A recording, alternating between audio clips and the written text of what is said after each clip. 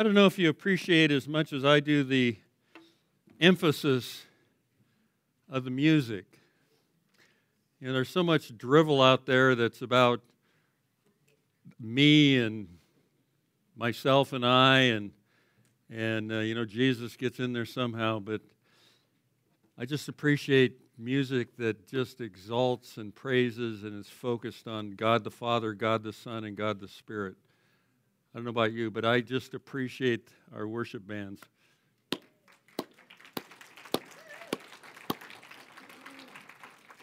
Mainly for that reason. This morning, let's turn our Bibles to Romans chapter 3, and in our continuing verse-by-verse study of the great epistle of Romans, we come to verses 27 through 31, and I'd like to begin by reading that together, if you'd all turn there. As we wrap up this chapter, Paul has been showing the condemnation of all men, Jew and Gentile, Jew and Greek, circumcised, uncircumcised, it doesn't matter. All are equally condemned before a holy God. And he says, where then is boasting? Verse 27, it is excluded. By what kind of law? Of works? No, but a law of faith. For we maintain that a man is justified by faith apart from the works of the law. Or is God the God of Jews only? Is he not the God of Gentiles also? Yes, of Gentiles also. Yet, since indeed God, who will justify the circumcised by faith and the uncircumcised through faith, is one. And he says, do we nullify the law through faith? Me genotom, may it never be. On the contrary, we establish the law. Very interesting questions and arguments presented here. And I've entitled the sermon this morning, The Gospel That Glorifies God, and for good reason.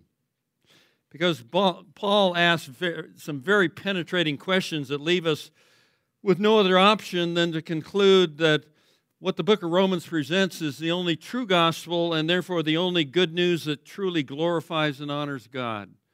And that's his point, the glory of God, the glory of the one we worship, and the glory of what he has told us, not the glory of man. And Rome was probably the center of the glory of man. I don't know if you've ever been to Rome, but we went there with Ralph and Martha, and after a while you just see these massive statues of man's glory, and you just walk around going, I wonder how many people died to make that. And it was all about the glory of man. It was in a sense, it was kind of creepy.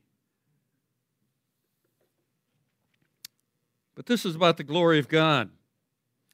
Now, we've already seen that man is utterly sinful. From the knowledge of God, he's devolved into the religious abyss of false religion and idolatry and the worship of demonic spirits and doctrines of demons. 1 Timothy 4:1, he has developed systems of religion that exalt the efforts and supposed righteousness that he can conjure up by his own self-efforts. But what Paul has shown us in these first 3 chapters is that man, Jew or Gentile, has no cause for self-congratulations or self-satisfaction, and even much less for the self-exaltation that would secure him a spot in heaven. Self-worship leads nowhere but downward, and ultimately to hell. And man, by his own self-effort, religiously or otherwise, is unequivocally, totally, and eternally lost and under the wrath of God. That's the bad news of Romans chapters 1 through 3, particularly Romans 1:18, which says the wrath of God is revealed against all unrighteousness and all ungodliness of men who suppress the truth. They have the truth, but they suppress it in their unrighteousness. But as Pastor Craig brought out last week, that in Jesus Christ, the righteousness of God through the cross and resurrection, the righteousness of God was made available to all who would put their faith in the Savior Jesus Christ. As verse 24 says, being justified as a gift. Isn't that a wonderful thing, to be justified as a gift? Imagine a criminal in court, and he's levied with, say, a $10,000 fine. And the judge says, you're condemned and you're going to pay this $10,000 fine. But now that the sentence has been passed, I'm willing to pay your $10,000 so you can go free and have a new life. That, in essence, is what God has done for us. Judgment has been passed. All men are condemned. But in Christ, we've been set free from that condemnation. So that, he says at the end of verse 26, so that God would be just. He has to serve as justice. He's perfect. He has to serve as wrath and justice and righteousness. They would be satisfied at the cross, and he would be just and the justifier, it says, so that he could freely extend his grace and mercy and love to the one who has faith in Jesus. Justice must be served before pardon can be given. The sentence has to be passed before the prisoner can be set free. And that's what Christ has done for us. Paul put it like this in Romans 6:23. He says, for the wages of sin is death. All men, because they transgress the law of God, because they turn their back on God, because they live sinful, wretched lives, all deserve death, both physical and spiritual. But then he says, but the free gift of God is eternal life in Christ Jesus. File that away in your mind. Have that verse on your lips, because it is the essence of justification by faith. God is both the just, the judge, and the justifier, the Savior of mankind. Now, this elicits a series of questions in Paul's mind as we look at this text, these 5 verses. And the first is at the beginning of verse 27. He says, where then is boasting? Good question. Who are you boasting in? He says boasting's excluded. In other words, there's nothing to boast about in yourself, in what you've done to earn God's favor, and what you've done to procure your salvation. So where then is boasting? Well, certainly not in man, certainly not in myself or any of my attempts at self-righteousness, and that's what most religions are all about, is self-righteousness. You know, Paul's taken 3 chapters methodically, literally methodically destroying that argument. Listen to what one commentator said. He said, the greatest lie in the world, and the lie common to all false religions and cults, is that by certain works of their own doing, men are able to make themselves acceptable to God. The greatest error in that belief is its sheer impossibility, because you were conceived in sin, born in iniquity. So that's possible from the very first breath. But the greatest evil of that belief is that it robs God of his glory. Let me read that again. But the greatest evil of that belief is that it robs God of his glory. And who does it give the glory to? Man. And man's good. Man is basically good. Well, look at our world. Man is not basically good. That is such a lie. It's inconceivable that people can believe it. But the point is, God wants all the glory for our salvation. It's God who chose us from before the foundation of the world, Ephesians 1, 4, and 5. It's God who gave his Son, the perfect Lamb of God, who takes away the sin of the world, John 1, 29, John 3, 16. It's Christ who died on the cross. It's Christ who rose from the dead 3 days later, victorious over sin and death, 1 Corinthians 15, 3 and 4. It's Christ who ascended to the right hand of the Father. It's Christ who sent the indwelling Spirit to empower our lives, Acts 1:8. It's Christ in us who builds his church, Matthew 16. And I could go on and on and on, probably for hours, of what Christ has done both in and through us. But where do I get the idea I deserve the credit for anything, especially for my eternal salvation? You know, God in Christ did it all. Ephesians 2, 8, and 9 even says that he gave me the faith to believe. You see, all the glory goes to God, isn't it, in the true gospel? None of it goes to man. I can't even thank myself for believing. God even gave me the faith to believe. You know, who do I boast in? Myself, because I was so intellectual and wonderful and I heard this and, man, I'm smarter than everybody else, so I believed it. Where then is boasting? Well, certainly not in man, not in myself, but in who? Well, in God. God alone. That's why I brought up the emphasis in our music. It's not about me and what I've done. It's about what Christ and what He has done. It's what God has done through Christ in my life. That's the glory of the gospel. You know, Jeremiah hit it right.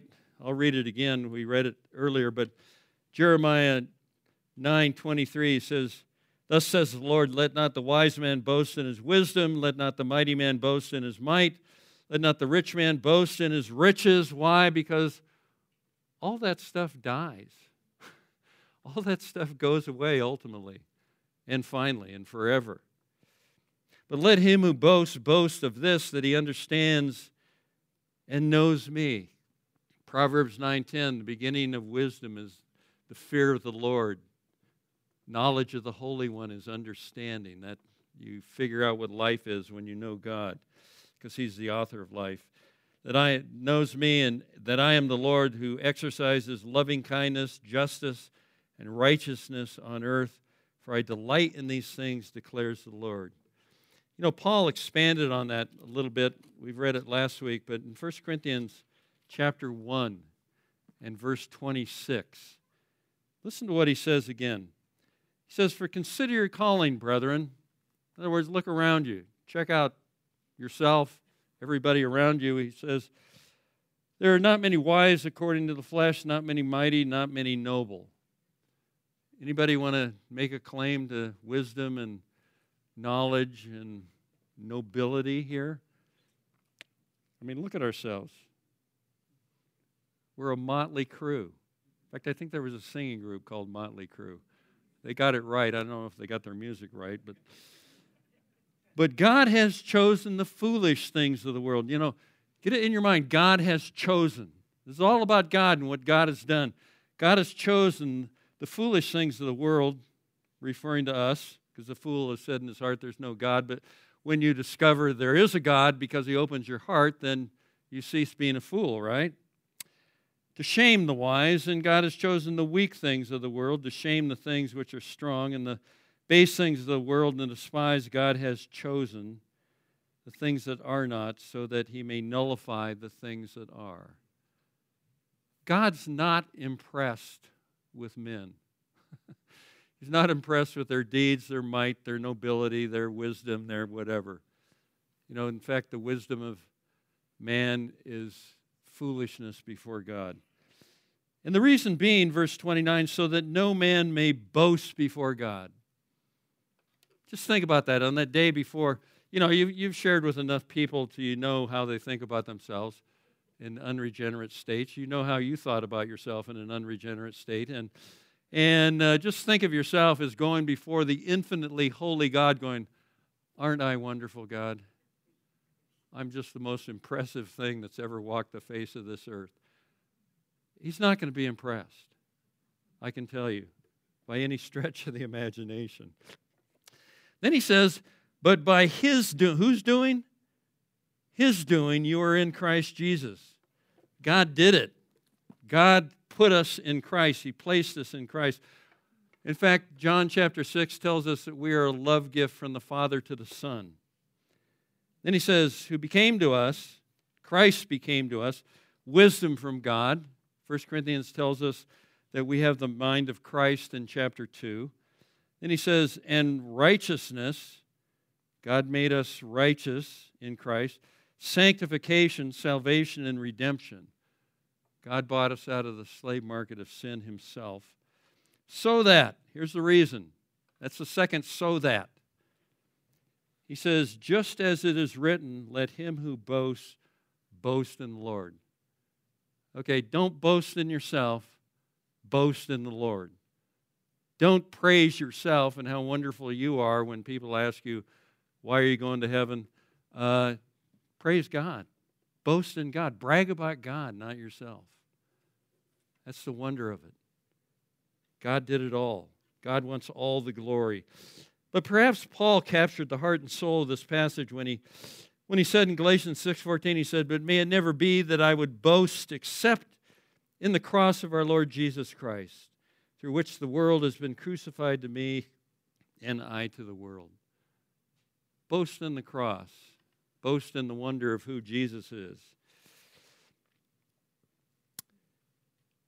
Justification by faith is the gospel that gives all the glory to God, to the exclusion of man's effort to gain God's acceptance. And every other religion on the face of this planet is in the process of trying to boast in man and try to earn God's favor somehow, whoever that God may be.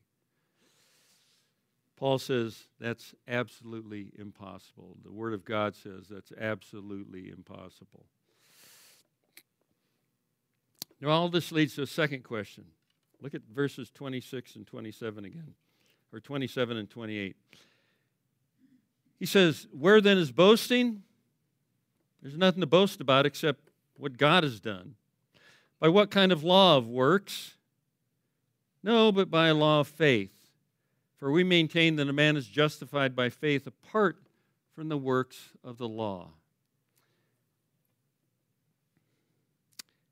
Now, quite simply, the question is, are you boasting in the law of human self-effort? That's what it boils down to save you, whether it be the law as set forth in the Old Testament or some other law that men subscribe to. Is that what's going to save you and make you stand justified before God? You stand up there with the law and say, yeah, I kept this one and this one. Oops, blew that one. Kept this one and this one, and didn't keep that one very well. But I kept that one, and that should be good enough, God. You know, when do we know, as I've said oftentimes, when your goodies outweigh your baddies? When do you know that? When do you know you've crossed the line of salvation according to the law? Or are you standing by faith, trusting in the finished work of Christ, who died once for all time on the cross, and the fact he conquered sin and death by rising from the dead 3 days later? Is that what you're trusting in? And giving glory to God for so great a salvation that you now have? Think about it. Who are you really trusting in? Who are you really giving the glory to? Who are you really praising for your salvation? You see, there's nothing wrong with good works, but the fact is they don't save us. You can do all the good works in the world, and without Christ, you're doomed.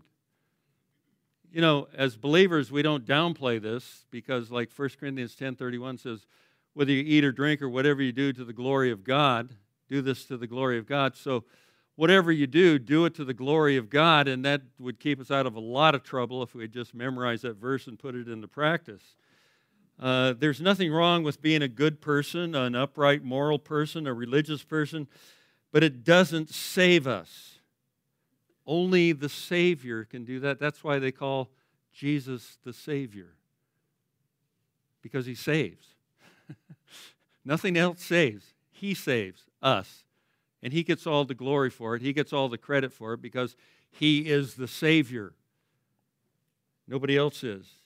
As Titus 2:13 and 14 says, we're looking for the blessed hope and the appearing of the glory of our great God and Savior, Christ Jesus, who gave himself for us to redeem us from every lawless deed. Boy, I tell you, that is a comforting verse.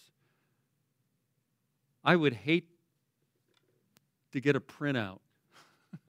You know, we have massive printouts these days. Sometimes you get an email from somebody and the printout on who they sent it to is that long and the email's that big.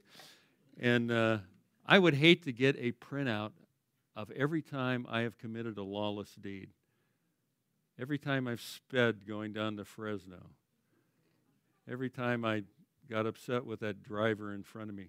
You know, every time I say something nasty to somebody and do something I shouldn't do. I mean, I would hate to get a printout with that. There wouldn't be enough paper in this room to fill it.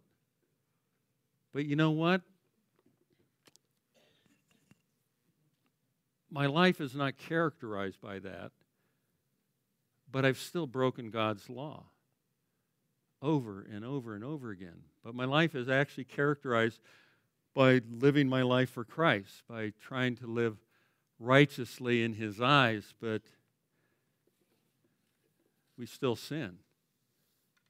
And it's great to know that he has delivered us, redeemed us from every lawless deed that we have committed in the past and will commit in the future. Do we sin that grace may abound? No, not at all. You never take advantage of God's grace, but grace covers all our sin. Grace that is greater than all our sin. Now, if I were justified by works, by keeping the law to the view of earning God's favor, then I would be in essence earning or buying my way into heaven, and aren't I wonderful? All the glory goes to me. You know, I was talking with a guy I played ball with, hate to say this, 50 years ago, baseball, and I was witnessing to him, and he kind of stopped me and said, you know, I've got a friend who's a preacher, and he says about me that, you know, I'm the nicest person. I don't lie, don't steal, don't whatever. That he knows. The only problem is I'm not a Christian.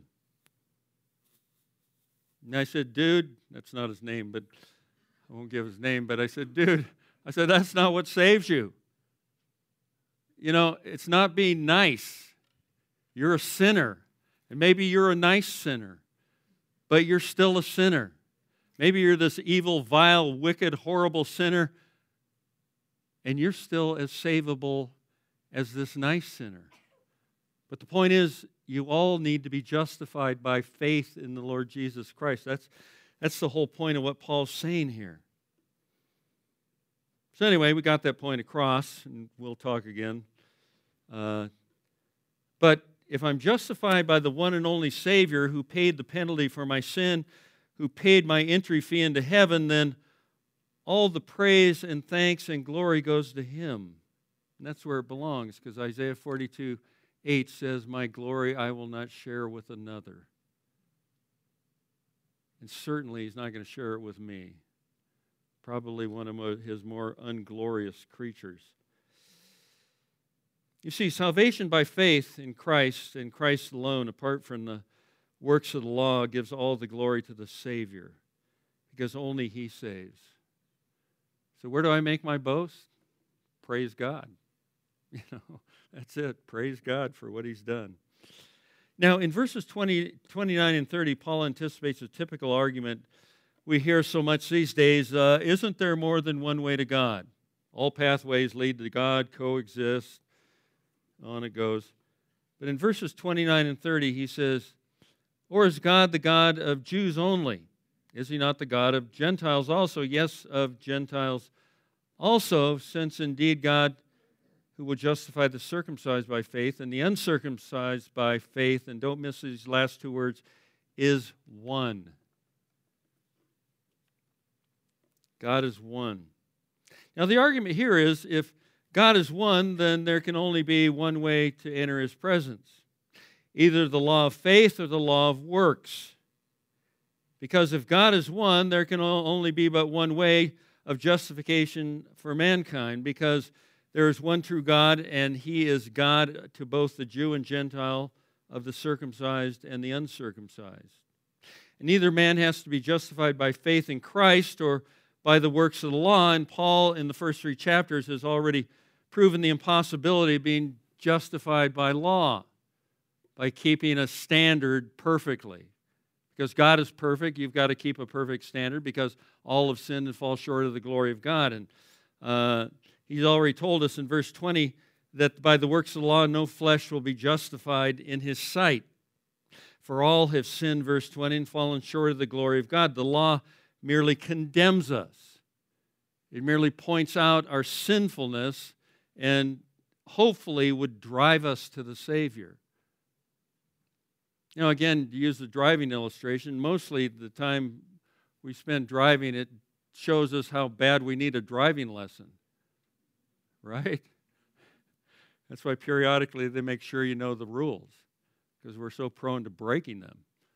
I mean, when was the last time you really stopped at a stop sign without rolling through it up here in the dark? When was the last time you drove 55 down to Fresno? I mean, come on. If you're saying, oh, I do that all the time, well, you're probably a liar, but that's all right. Anyway, you can think of yourself in those terms anyway, but that's not us. We break God's law all the time. We break man's law all the time, continuously. And that's Paul's point. So here he's not arguing for the sake of the doctrine of justification. He's arguing for its exclusivity, that it's the only doctrine that saves, whether you're a Jew or a Gentile, whether you have the circumcision or are uncircumcised. It's the only way that glorifies God. It's the only faith that saves, faith in Christ, who is the Savior. Now, to illustrate this, I want you to turn to Matthew chapter 19 for a moment. The story of the rich young ruler, because there's so much that could be said on this.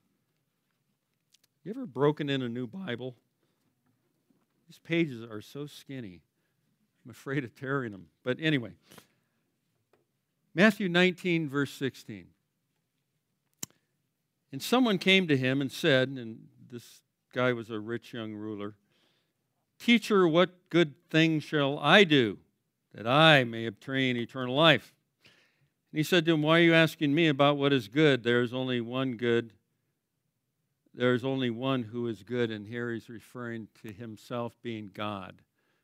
And if you're asking me what's good, you're asking the one who is good what's good. "But if you wish to enter into life, keep the commandments."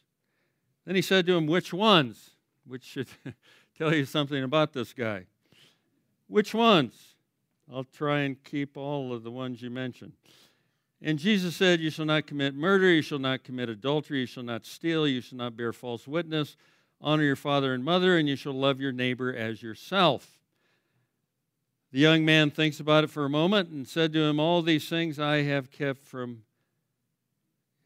What am I still lacking?" You know, Jesus purposely leaves out the command to love the Lord your God with all your heart, soul, mind, and strength, which is the first and foremost commandment. The young man said to him, "All these things I have kept from. What am I still lacking? What am I still lacking?"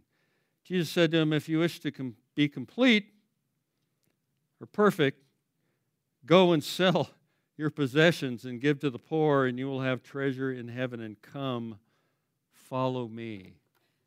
You know, the end of John chapter 21, he says to Peter, "You're going to die for me, so let's go. Follow me." To John, "Follow me." That's his call to eternal life. And but the young man heard this statement. He went away grieving, for he is one who owned much property. Or should I say, his property owned him. You see, Christ wants our trust, our faith, our love. And when he has that, he'll have our good works. It doesn't work the other way. Just because you have some good works doesn't mean you know God or trust God or believe in God or anything. There's tons of nice people out there. And when he has our faith and our trust and our love, then he'll have our good works. We'll love and serve him. We'll love and serve our neighbor, but out of love for God, not because we're trying to get something for ourselves. We're not trying to use God as the ultimate rabbit's foot. You rub the genie, and all of a sudden the genie goes out and he does what you want, right? You see, the rich young ruler and his man-exalting religion was all about himself. What good thing shall I do? All these things I have kept. What am I still lacking? He had a totally me-centered life. That's what it was all about. It was all about me. How can I get eternal life? How can I procure it? How can I buy it? How can I get it from you somehow? What do I have to do to get it? And Jesus, in essence, says to him, "You lack everything. Not one thing you own, not one thing you have is worthwhile. Give it all away, trust only in me, and come follow me. Quit worshiping yourself and glorify God." And that, in essence, is justification by faith. Stop clinging to whatever you're trusting in and trust only in what God has done for you. in the saving work of the Lord Jesus Christ, and that's true whether you're a religious Jew or a pagan Gentile. We are all equally condemned, equally lost, but by faith can be equally saved. That's the beauty of it. Everybody's on a level playing field. So where then is boasting?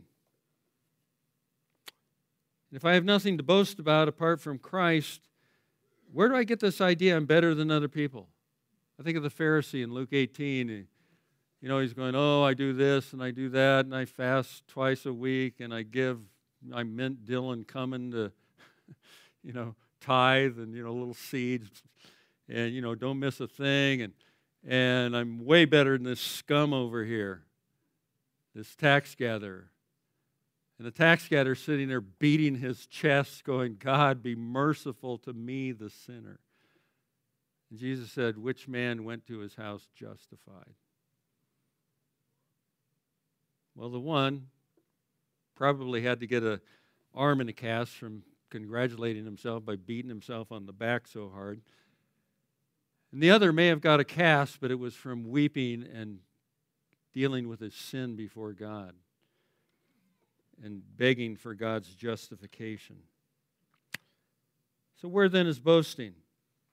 Where do we get this idea that we're better than others, better and more righteous than other believers, better than liberals, better than people of other races, Jews better than Gentiles, Gentiles better than Jews? If all the glory goes to God, then other than God, what do I have to boast about? Only the true gospel, the one that glorifies God, is a world changer. If you want to change the world, share this gospel with people. You've got nothing to beat your drums about. You're a sinner, you need Christ, and then you need to love God and love people like you should, because we're all in the same sinking ship. You see, in a very practical sense, the gospel that glorifies God puts everyone on a level playing field. All men are sinners, and all are equally condemned, and all can be justified as a gift of God's grace through the saving work of Christ. In that sense, all men are created equal, equally condemned, equally justified by faith. Now, this brings up one final question, verse 31. He says, do we then nullify the law through faith? Me genetos, strong Greek adversative. May it never be. On the contrary, we establish the law. Paul asked, does faith nullify the law? His answer, 1,000 times no. May it never be. It'll never happen. The law is good. In fact, he tells us in Romans chapter 7, he tells us the law is good, the law is spiritual, that he heartily concurs, joyfully concurs with the law in the inner man, but the point is the law cannot save as good as it is. But the beauty of it, in Christ the law is established. The law is fulfilled, Matthew 5:17. He meant the just requirements of the law on our behalf, and through faith, the law of faith in Christ, his righteousness, is credited to our account. We read earlier 2 Corinthians 5:21, which says, God made him who knew no sin. Christ was perfect. He was God in the flesh. To be sin, that we might become the righteousness of God in him. And as I've often said, that's the doctrine of imputation. That's where our sin was imputed to Christ's perfect account and thus covered. His perfect righteousness was imputed to our account, thus establishing us in God's eyes as righteous before him. Marvelous doctrine. I'd really